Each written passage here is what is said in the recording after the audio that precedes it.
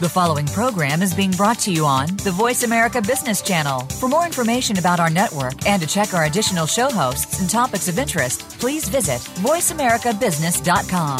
The Voice America Talk Radio Network is the worldwide leader in live Internet talk radio. Visit voiceamerica.com. The views and ideas expressed on the following program are strictly those of the host or guests and do not necessarily reflect the views and ideas held by the Voice America Talk Radio Network, its staff, and management. Let's Get Radical is brought to you by Avalara, sales tax automation for businesses of all sizes. Visit us on the web at avalara.com. That's AVALARA.com.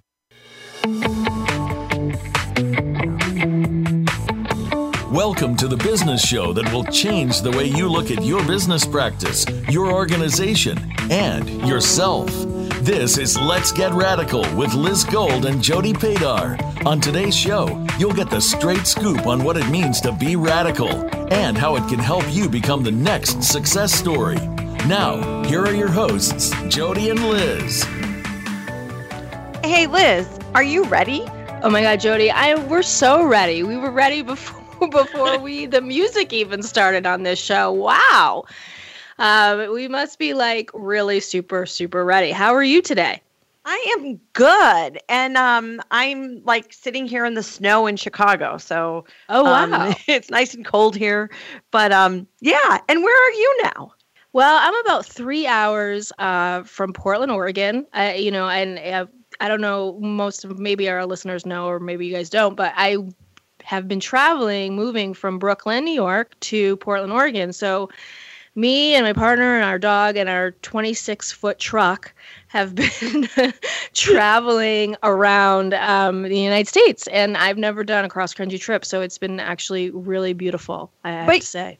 That's awesome. But you can kind of do that because you're a freelancer, right? Yeah, I'm a freelancer, solopreneur, and I can work from the road, sending emails from my phone while my person drives. It's great. I have to say, this is the type of life I wanted because you just cannot get that in a corporate job, right? And I know you've been like a freelancer and then you were back to corporate and now you're a freelancer again. So what kind of made you decide like you were going to stick your foot back in the corporate world and then you said, no, I'm done? It's rough being a freelancer, especially in New York. There's high taxes and you have to pay health insurance. And I think for me, I was living actually back in Portland, Oregon. And when I moved back to New York for the second time, I decided that I was going to get a job. And my partner went to grad school, and so I needed something that was going to be a little bit more stable. So I had health insurance, and I had a regular salary. But really, I did that for about a year and a half, and it was it really took a lot out of me. I mean, I as much as I love being around people and checking into an office every day and working on a team and having a regular paycheck. Who doesn't love that?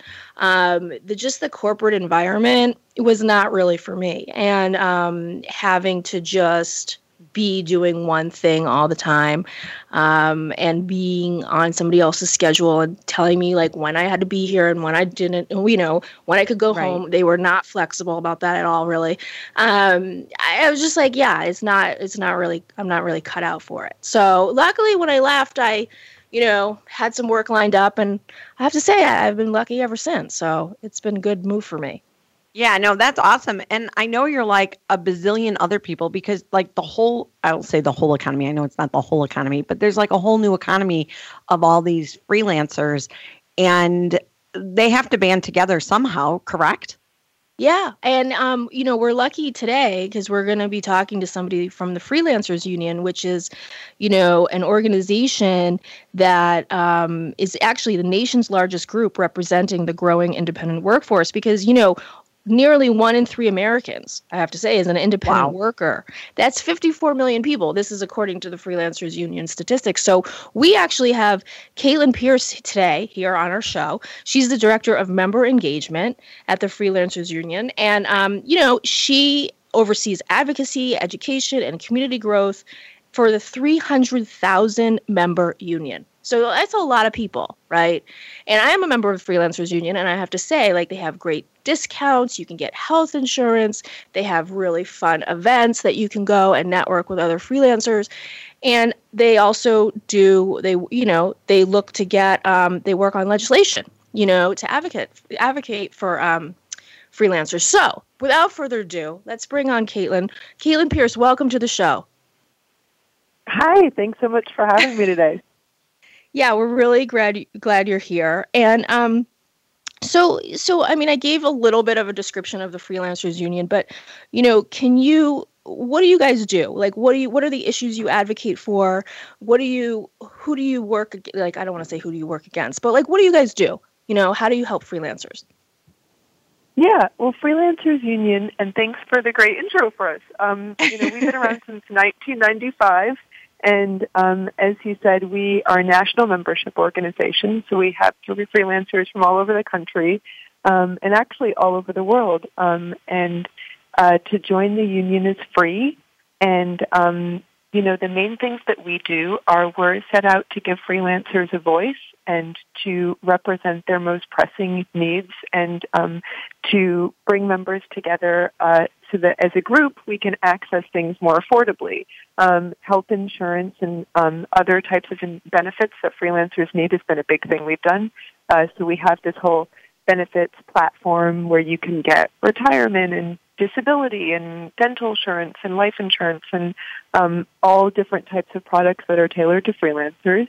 And then we do a lot of different types of advocacy work, both here in New York, where we're headquartered, and on a national level. And those, the top issues for us are really oriented around the things most important to freelancers. So, having a voice, making sure that we're actually being heard by policymakers, and then having access to affordable health care, which is a huge challenge for freelancers, and then having, basic rights and protections when it comes to getting treated fairly by employers. And one of the big things we did this year was our Freelance Isn't Free campaign, which was around the issue of non-payment that many freelancers face. Yeah, congratulations on that win. I know it came through in October, right? And it was a landmark victory, basically, with a lot of people, a lot of freelancers involved with that. So what exactly does that legislation do? It is the first of its kind. So we had to come up with the legislation. We've been working on it for many years here in New York. And it's a piece of New York City legislation. And the idea was to model it in a city and see if we could then replicate it and bring it to other cities. But there's a few basic protections. The first one is if you're working with a freelancer, you have to have a contract, and that burden falls on the client, not the freelancer. And this is to make sure that to help strengthen freelance work agreements and to make sure there's clear expectations at the outset between both parties. Sometimes we found it's very hard for our members to get a contract, and that's where problems can start happening when you're working together. And then on the other side, it has protections that are designed to help make sure freelancers get paid on time. If you have a contract, the client has to honor the payment terms of the contract. And if there isn't a contract, then the freelancer it has to get paid within 30 days of completing the work that was part of the agreement.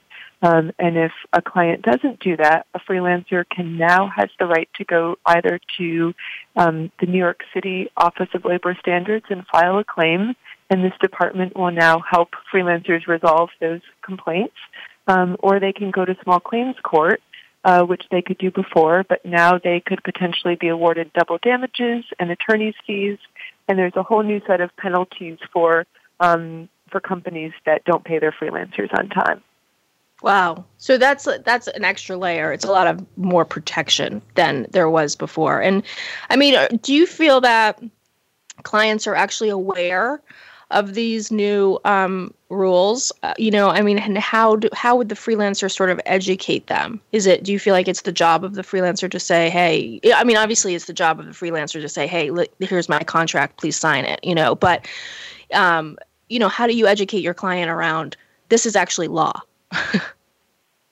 Right. Well, I think, as you said, the key is there really wasn't any law outside of contract law governing when people had to pay their freelancers. If you're an employer, you know that you have to pay your employees with a certain amount of time or it's against the law. And it's those businesses' jobs to know to be in compliance as a good employer, right? There was nothing really guiding how you had to pay freelancers. And so what would often happen is that companies would either pay them when they paid their other vendors, so like, in a 30, 60, 90, 120-day schedule, which could work for some vendor relationships, but really isn't fair when you're an individual and you have to pay your rent and do all these other things. So the law just got signed on November 16th into law, and it will then go into getting implemented by the middle of May this year. And so what we're really working on is educating both companies and freelancers across the city about this new law as the city gets ramped up to put it into effect. So that'll be a big project for us because I think there's not a good understanding right now of what this legislation will look like for folks. Well, I guess I would like to back up a second and what is a definition of a freelancer? Is a freelancer one person or because I know, because when I think as far as I think companies, right? I don't think in terms of people, right? Like if I engage you and you're a company, but then you sub out the work, is that considered a freelancer or is it only one person, one worker, and that's all a freelancer is? So how do you guys define what a freelancer is? Well, Freelancers Union defines freelancing very broadly. And in terms of the research we do and who we try to pull together in our membership, we really take a broad approach because we're really just trying to capture all types of people that are working out of the employment system. For the purposes of this legislation, we had to set some boundaries on who would be covered. And so for the Freelancers at Free Act, freelancers covered have to be sole proprietors, and they can be working on their own or they can be incorporated as an LLC. That doesn't matter. And they have to have done $800 worth of work for a client, either through one job or through multiple over the course of 4 months. So there's sort of a minimum threshold of work and who can be included in the legislation.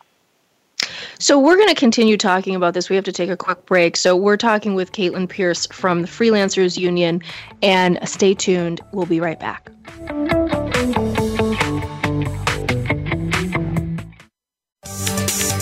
From the boardroom to you, Voice America Business Network.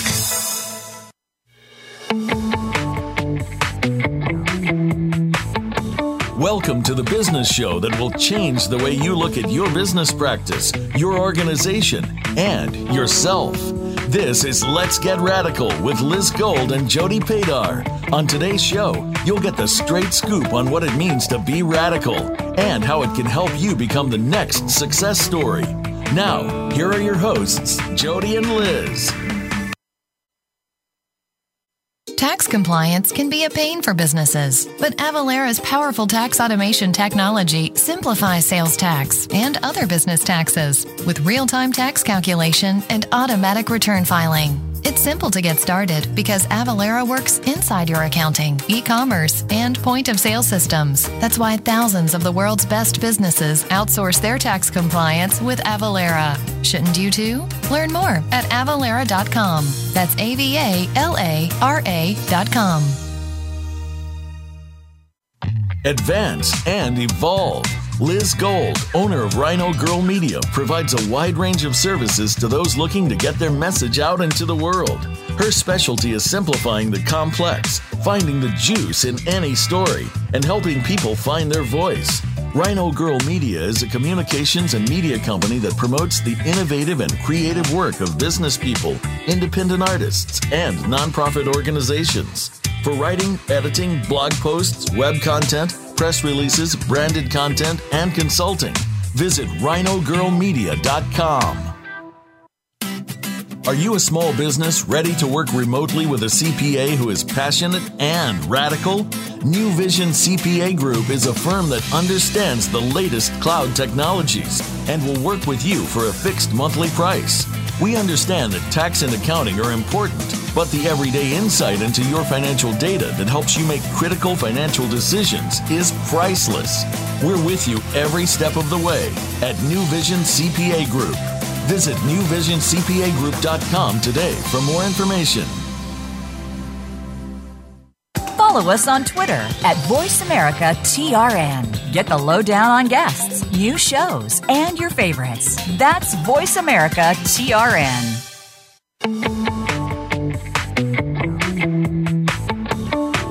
You are listening to Let's Get Radical with Jody Padar and Liz Gold. To reach the show today, please call 1-866-472-5790. Again, that's 1-866-472-5790. You may also send an email to Jody and Liz at letsgetradical.org. Now, back to the show.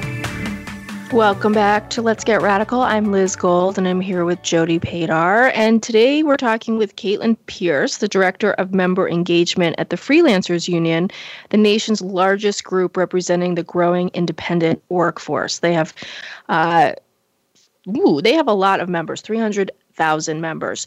So before the break, we were talking with Caitlin about the definition of a freelancer, because I know a lot of people wonder, what's the difference between a freelancer and a solopreneur and an entrepreneur and a sole proprietor?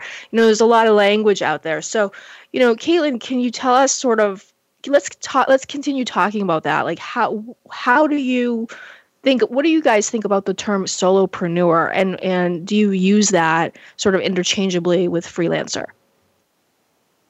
Yeah, I think what we see is there's a lot of different terminology that solo workers are using to define what their business looks like or what their work practices look like, self-employed. For us, the biggest distinction that we feel is really important is around, whether or not you are connected to an employer or whether or not you're working on your own, right? So if you're a W-2 employer, you're, of course, entitled to a whole suite of different labor protections, the right to a safe work environment, the protections against discrimination. There's wage and hour protections. And, as a freelancer, as a 1099 worker, you're cut out of many of those.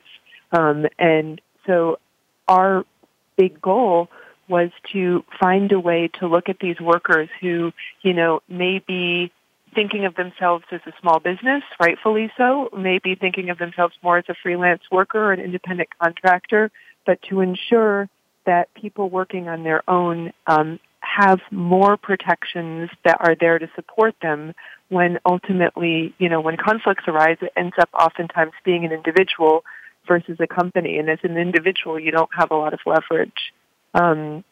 So if you're a freelancer...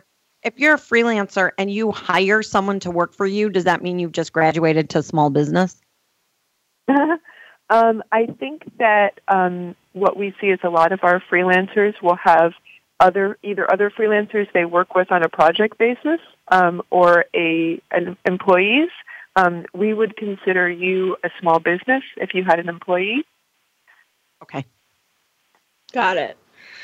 So, Jody, do you have any other questions regarding this? Because, I feel like we've always talked about, I remember we were interviewing somebody, I think it was at a conference we were at, and we were talking about how, we were using the term solopreneur, and he was like, what's a solopreneur?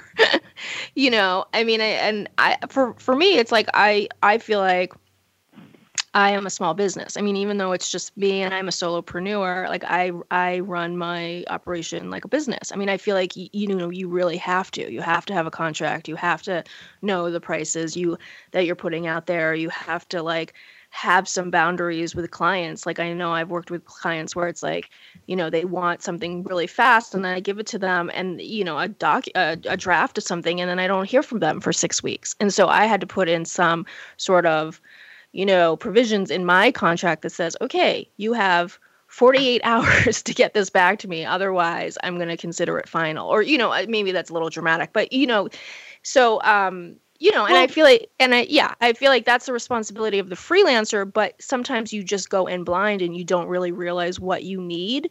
So that's why it's good to have organizations like Freelancers Union that can give you the resources and sort of the network to connect with other people that are doing the same thing that you are. Well, and I think it's changing too because the economy as a whole is changing, right? It's the whole connected economy or whatever with like the Uber, and now anyone can Uber, right? Or anyone can do all these side jobs that before there were people who did side jobs, but it wasn't necessarily, I don't know if there wasn't just the knowledge to do it or the opportunity to do it. So I think that the whole freelance economy is growing exponentially. And so that it's really important that we have these rules, but I guess it's just important that we define who they apply to, because too, I know that there are a lot of small businesses, or I won't even say small businesses, they're freelancers who, for incorporation purposes, do become an S corp because there's absolutely a tax benefit for them there.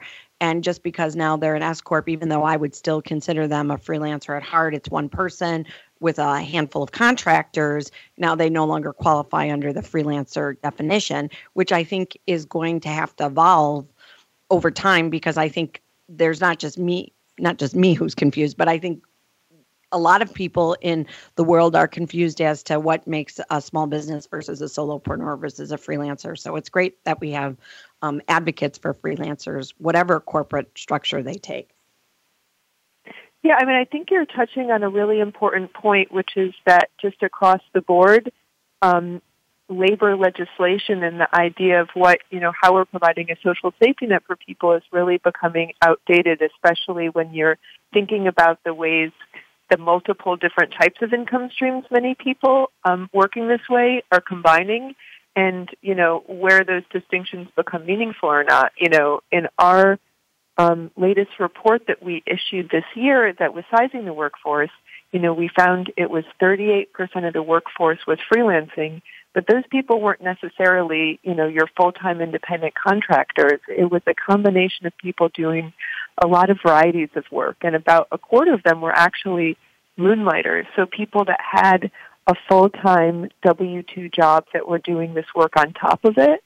Another quarter of them were people that were combining, some part-time work with some gig work in different ways. And so it really complicates things, because we want to capture how people are working, what the economic impact is on this work, and then how we think about things like from, labor protections to unemployment to health insurance. It becomes very complicated when you're sort of mired in these old school definitions. Yeah, and I was just curious, when you guys, what has changed for you all as an organization since you formed? What are, and maybe we are touching upon some of the changes, but, I think you said you formed in 95, is that right? That's right.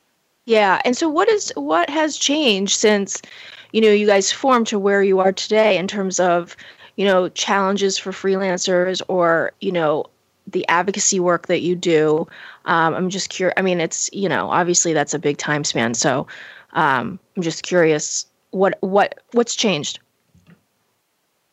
I think, in some ways a lot of our core issues have stayed the same. We've certainly since then seen a tremendous growth in freelance work, and we've seen it move across most industries, right? So, I think at that time, and with that sort of changing attitudes about work, at that time I think that freelance was sort of either thought to be something that some people in creative fields and cities do, or it was sort of a euphemism for being underemployed. And now we really see, especially a younger generation, who are entering the job market without that expectation of, I'm going to find a full-time job with benefits and that, and we'll stay there for 20 years, right? Mm-hmm. That's just not the way people are working and thinking about building skills or navigating having a career. So I think those changes have been really prevalent. Slowly, we've seen some more recognition from policymakers that this workforce exists. A lot of that has been exploded in recent years with the rise of these new jobs platforms, because they've become a really highly visible way to see that there's a new form of work happening, right? So we hear all these conversations about Uber and the sharing economy. And for us, these are important conversations because they're really an emerging form of work that seems to be growing quickly. But for us, they really represent only a small part of the way we see this workforce earning income. So we feel like it's a much bigger conversation. And then, of course, the other key change has really been, since the beginning, we've been focused on ways to group our members together so that they could access affordable health insurance. And we've done that in different ways over the years, including having our own health insurance company. And we've really continued to transition that model with the Affordable Care Act, which did a lot to really help freelancers who were able to access subsidies and thus get more affordable access to care. But we found even with that legislation and sort of in general in the policy-making world of people that want to do things to help workers, freelancers do still really feel like a square peg in a round hole, where they're often not really well understood and their needs often aren't being met by these types of policies. We find our members are often in a crunch. So, I would agree with that.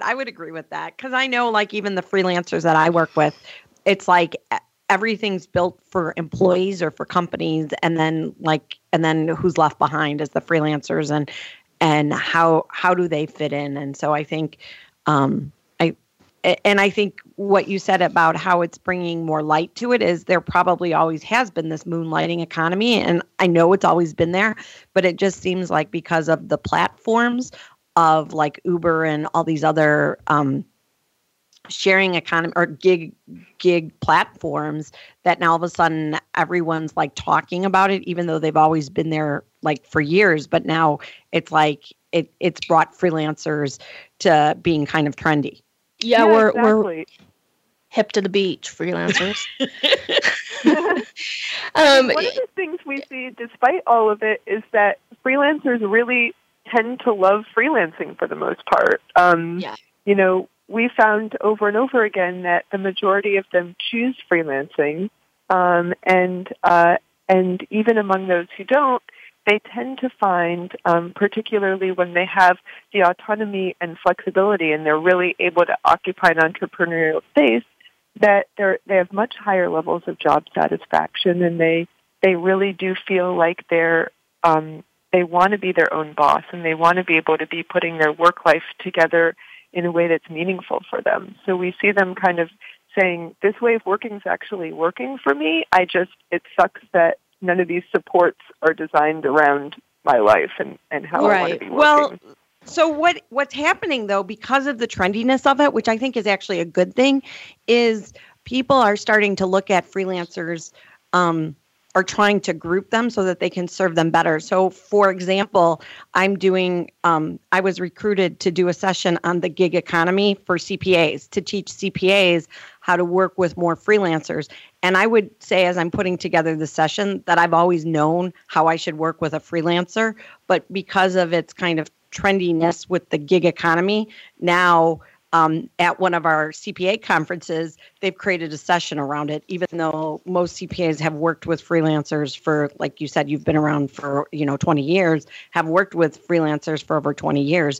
But now we're kind of making it all sexy, and we're calling it the gig economy. And we're going to create, I'll say, products or services to actually help them more, which I think is a really good thing, because now they'll be able to say, hey, like, this is what I need from a CPA, as opposed to being like, oh, I have a bunch of 1099s.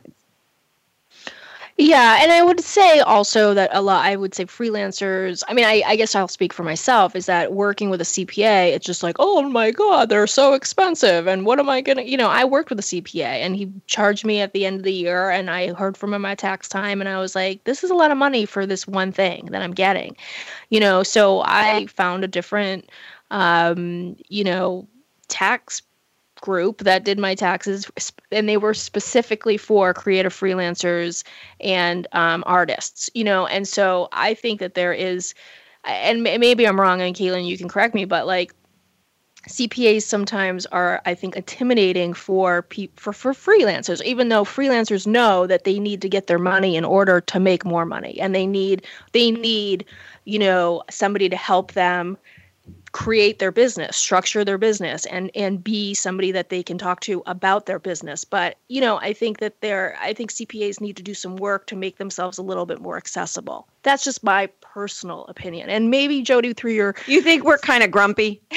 It's not grumpy. I think they're just kind of like a little intimidating and a lot expensive, for freelancers. And that's my own personal opinion. But I also know that it's important to invest in people that are going to grow your business and give you worthwhile advice. So that's just my own 2 cents on that issue. But it will be interesting to see what your workshop is going to be like. I'm sure it's going to be great. You work with a ton of freelancers and creative people. So, hopefully. Well, I just think the whole idea of it is to help freelancers get more exposure to, like, so if CPAs can learn more about freelancing and understand the gig economy better, right? And then they can tailor how they work with freelancers, everybody's going to win, right? Because I mean, even like Uber now has an app that calculates how much estimated taxes they have to pay. And it's actually right in like the Uber app. So when people get paid from Uber, they find out how much should go to estimated taxes. Yeah. And I mean, that's phenomenal. Like, that's information that freelancers never had before. Yeah, that's really helpful. Yeah, I would say one of the hard things we've seen for our folks is that, it's just really difficult most of us aren't expected in the world to be great graphic designers or amazing writers or beautiful photographers, and also know how to run a business and also know how to find clients and also, be financially savvy in the ways that freelancers are really expected to. We find that across the board, it's really hard as an individual to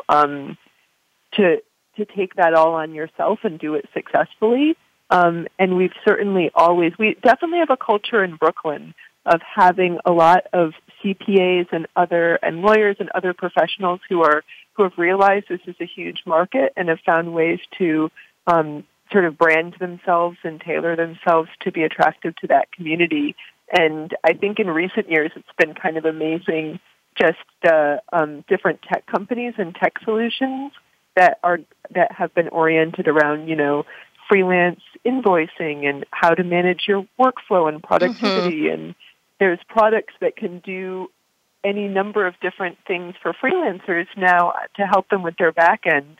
One of the areas I think will be really interesting to see is, for our members, like, there's still these basic challenges, even if you have a great CPA or great people in your corner helping to advise you. Access to capital is a big thing that our members struggle with. Just the ability to be a freelancer and try to get a mortgage and show that you have absolutely stability of income. And I think, like, one of the next things as this becomes more mainstream is, like, how are financial institutions going to evolve to serve this marketplace? Because there's a lot of, for them, there's money to be made, and there's a lot of freelancers that just need better access to these things. Well, and I think that came with, like, kind of the mortgage fallout, right? So, like, before you used to be able to have stated mortgages and you could say you made whatever you wanted, and it was really easy to get a mortgage. And then all of a sudden, like, the mortgage crisis hit. And now even anyone who owns a small business, regardless of if they're a freelancer or not, has a lot more strict way of, qualifying.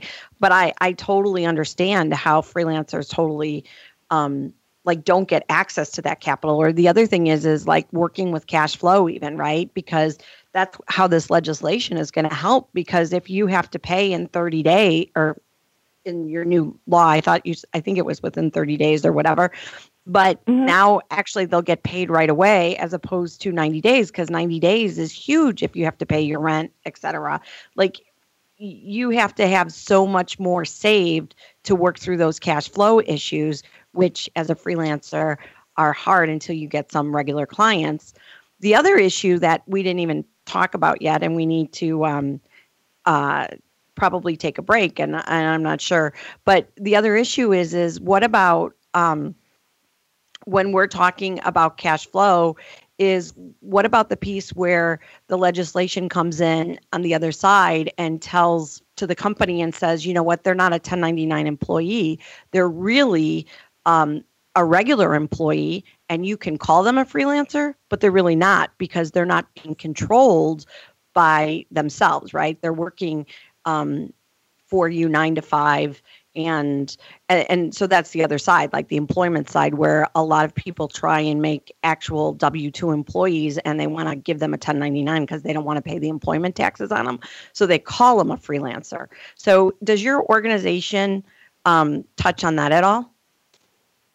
Yeah, I mean, we find that, misclassification is a huge problem, particularly when looking at specific sectors of the freelance workforce. And one of the big things we did with our bill was to make sure that if you're filing a claim under our legislation, that it's not precluding your ability to file a claim later that you were misclassified. Because if that turns out to be the case, then, there's a whole other structure in place where you can go to the Department of Labor and file a claim that way, and potentially, we didn't want to prohibit that at all with our legislation. So that was really important to us. I think that's great. Yeah, what we're really focused on organizationally, though, is less on misclassification issues and more on helping freelancers who really are freelancers, who just don't have any group that's organizing them. And so that's really been our focus. Although there's many groups out there that are working on misclassification. So we're going to talk more about freelancers and what's coming down the pike for 2017. We're talking to Caitlin Pierce of the Freelancers Union, so stay tuned. We're going to go to a quick break.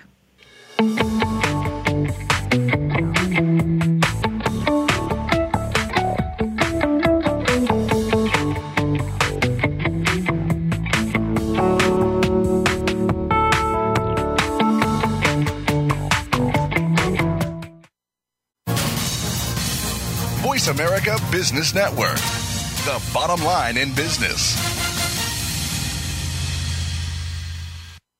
Advance and evolve. Liz Gold, owner of Rhino Girl Media, provides a wide range of services to those looking to get their message out into the world. Her specialty is simplifying the complex, finding the juice in any story, and helping people find their voice. Rhino Girl Media is a communications and media company that promotes the innovative and creative work of business people, independent artists, and nonprofit organizations. For writing, editing, blog posts, web content, press releases, branded content, and consulting, visit rhinogirlmedia.com. Tax compliance can be a pain for businesses, but Avalara's powerful tax automation technology simplifies sales tax and other business taxes with real-time tax calculation and automatic return filing. It's simple to get started because Avalara works inside your accounting, e-commerce, and point-of-sale systems. That's why thousands of the world's best businesses outsource their tax compliance with Avalara. Shouldn't you too? Learn more at avalara.com. That's AVALARA.com.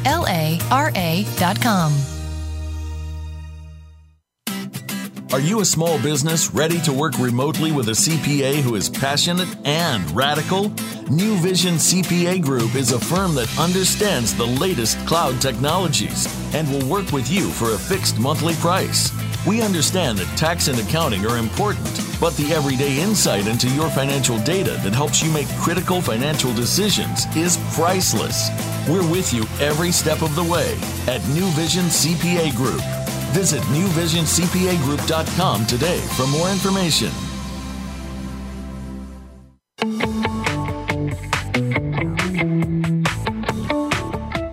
listening to Let's Get Radical with Jody Padar and Liz Gold.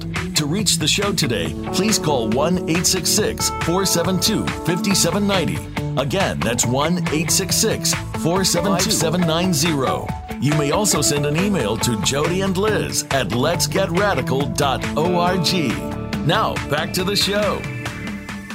Welcome back. I'm Jody Padar, and I'm here with Liz Gold, and we are talking all about freelancing. And I have to give a quick shout out to Intuit, who has tons of products to actually help freelancers do their accounting, because that's one of their favorite things in the world to do. And also Avalara, who can help them with their sales tax, because I think a lot of freelancers don't even realize that they may be subject to sales tax if they're making something or selling something. So Avalara is there as well to help them. But, we've been talking to Caitlin Pierce, and we've been learning all about her organization that really advocates for freelancers. And she has this wealth of information because she's working with all types of different freelancers. So I would like to ask you, Caitlin, what do you see the most common or the biggest problems that freelancers encounter on a daily basis? Oh, goodness. I think the biggest challenge that we see is that, as I said before, as a freelancer, you have to wear so many hats, and you're not going to know how to do everything all of yourself on your own. And so one of the biggest mistakes we feel like freelancers can make is really by going it alone. You should really make sure that you have a network of other freelancers and entrepreneurs that you can be connected with. And this is really helpful for, building referral networks so that you can get a steady stream of clients, and then just having people to troubleshoot issues with, or to find out, who has a great CPA or a lawyer that you can talk to. Freelancers are often at home working alone, and that can be really hard to stay productive and to be, really doing your best and learning and growing when you're isolated. So, one of the things Freelancers Union does is we have these monthly meetups for our members of freelancers in all industries called Spark. That's the first Wednesday of every month. And we make sure that there's a space where freelancers can get together and talk about an educational topic, but also just talk to each other about issues they're having and what other freelancers did to solve it. And any problem you're probably having as a freelancer, there's probably someone else in the room who has had it and at least has a solution for what worked or what didn't.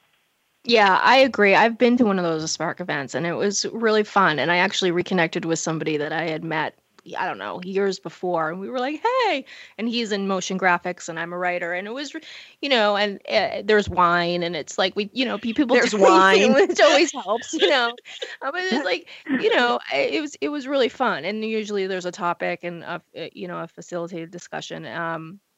But Caitlin, I think you're right. There are a lot of new resources and tools out there, technology, to help freelancers, do their bookkeeping, do their invoicing, make contracts, keep track of their projects. I think one thing is major is keeping track of what's going on with your clients, and where they are in certain projects, because a lot of times you have to be on top of that, and I think that there are more and more vendors that are coming forward to really create things for for these people. I have a question as far as kind of this whole sharing economy. Do you think that the platforms that are supposed to be facilitating work to the freelancers are actually good for the freelancers? Or do you think they've kind of commoditized their market, and freelancers, although they have access to more opportunities, those opportunities aren't as good as they used to be because they're commoditized, because, you can get $5 to get a logo instead of having a graphic artist charge you whatever a graphic artist would cost to get a logo? That's a good question, Jody. Yeah, I guess I would probably say yes to both of those questions. I think that, it's sort of a complicated picture because, having the opportunity to have remote work, and if you're a freelancer and you don't live in a major city or you want to live in someplace more affordable, the platforms do provide an easier sort of less of a barrier to entry. if you wanted to either get started doing freelance work or you are doing bigger projects and you find that you don't have any work for 2 weeks, it's an easy way to pick up additional income. So we find a lot of our members rely on the platforms in different ways and find them helpful. I do agree there's some real challenges when these platforms present too much efficiency, so to speak, in the market, and you have freelancers in the U.S. that have to compete with freelancers around the world, and it becomes really a race to the bottom in some areas. And we're very concerned about that. That is not necessarily a new problem. It's a problem that the platforms have really intensified because we've always found challenges among, our older freelancers who have, been writing for 20 years and now want to command certain rates and are finding newer freelancers coming in and undercutting them. So that idea of wage stagnation has happened sort of across the board for the freelance community. But I think it's a complicated problem without a clear solution. Well, right, because I feel like the sharing economy has almost like commoditized a lot of stuff. And I'll say that even from a tax perspective, right? Like I'm a CPA and we do tax returns, but I guarantee you can go online and now someone will do your tax return for almost free, if not free. I just saw Credit Karma is now doing tax returns. Go figure that one out. But but so I've even seen like CPA services get extremely commoditized, and so these platforms are really good because you get all this access. But on the flip side, it's very hard to distinguish yourself as saying that you're better than the guy who's sitting next to you and he's charging, $200 cheaper or whatever. So I would think too, a lot of that would have to go back to helping the freelancers learn to stick up for their rates and why they should be charging X and not just $15 an hour, that they do have overhead, that they do have costs. They have to pay for their health insurance. They have to pay for all these other things, and that their rate should be not $15 an hour. Their rate should be $40 an hour, $50 an hour, $100 an hour, whatever it is. Because I hear that conversation all the time where these freelancers are like, oh, well, I'm going to go to freelancing, but I'm only going to charge $15 an hour. And I'm thinking, yeah, you don't want to be a freelancer if you're only charging $15 an hour. You won't even cover your minimum wages and the taxes that you owe. Right. Well, there's formulas out there to figure out your rate, whether you do that hourly or you do that, flat rate. And I mean, there's, there's so many threads and articles and information about that out there on, how much you should really be charging. And I think it depends on where you actually live too. Like if you're charging $15 in New York City, you're crazy, an hour. And that brings me to my next question, Caitlin. Like, what are some of the freelance friendly cities in the country? I mean, obviously New York, and I would say like a lot of the major cities, but what are some other cities that we may be surprised by?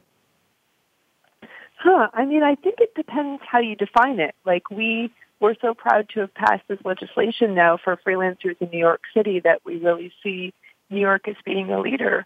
I think that what we're also seeing is a lot of freelancers are, as I said, finding ways to access the great work opportunities in a lot of cities like, San Francisco and Los Angeles and Portland and Chicago and New York, but not necessarily living there. We've seen a trend of freelancers who, who are really feeling squeezed by the cost of living in big cities and are increasingly accessing remote work opportunities, whether they be through platforms or just through their own relationships, to be able to move to less expensive places where there's more of a work-life balance. That's one thing we hear a lot from our members. Is part of the reason I freelance is because I'm a caretaker or, because I have a creative project or I'm doing something that this work has to balance with. So I just think that's a really interesting trend we're seeing, and we'll expect to see the growth of some of these less expensive cities. And so if somebody wanted to start freelancing, and they've never done it before, and they were like, I think this is going to be for me. What are like, say, the first 3 things they should do? I think that they should make sure that they have ideally 3 to 6 months at least of living expenses saved up. And I think that I don't think that you should make the leap to freelancing all at once. If you already have a work situation or a source of income, there's no reason why you shouldn't do it over time. So starting with, trying to cultivate one client or project, and then trying to build that out and finding and sort of setting yourself up for success by having some routine work that you can lean on as you're developing your network and your client base. And it sort of depends a little bit based on what industry you're in. But I think just going into it cold turkey, you're going to end up saying yes to a lot of things you probably want to say no to. And that's a problem for everyone, whether it's working for underneath your rate or working for a client you're worried might not pay you on time or pay you at all. But if you have as much of a sense of stability as you have underneath that through savings and some other projects you can rely on, the better. Yeah. I totally agree. Oh, and make sure you set up a tax savings account, because I feel like that's the thing that burns everyone in their first year, is they get to the end of the year and they just have not saved enough money for taxes, and then they're in debt. That's like a minimum of 35%. 35? Well, sure, because you have 20% of self-employment tax off the top. And then even if you're in the lowest tax bracket, it's another 15%. So a minimum of 35%. Okay. Wow. All right. I'm going to think about that. So we are about to wrap up the show, but Caitlin, what's coming down the pike in 2017 with you guys? What are you guys planning?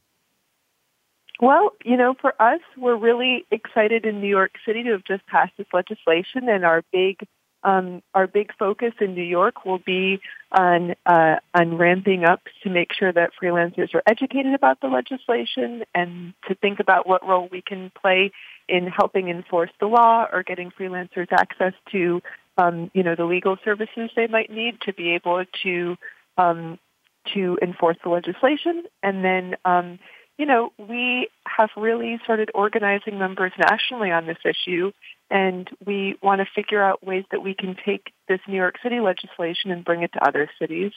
And then, of course, we're going to be really watching what's happening nationally in terms of healthcare. And, one of our big priorities is to make sure that freelancers have affordable access to health insurance.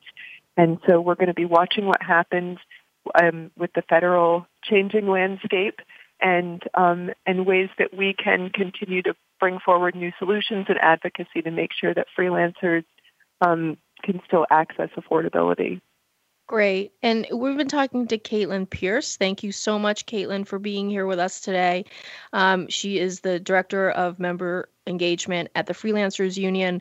You can find the Freelancers Union online at the freelancersunion.org. They're on Twitter, FREELANCERSU.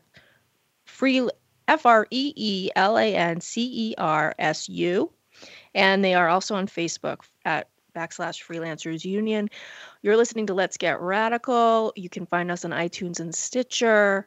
And always email us at Jody and Liz at letsgetradical.org. And leave us a review if you can. Yes, leave us a review. We love reviews.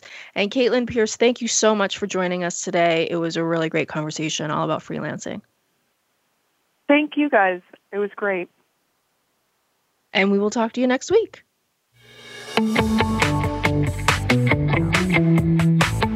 Thanks so much for tuning in to Let's Get Radical. Please join Liz Gold and Jody Padar again next Tuesday morning at 8 a.m. Pacific Time, 11 a.m. Eastern Time on the Voice America Business Channel. This week, it's time for you to get radical.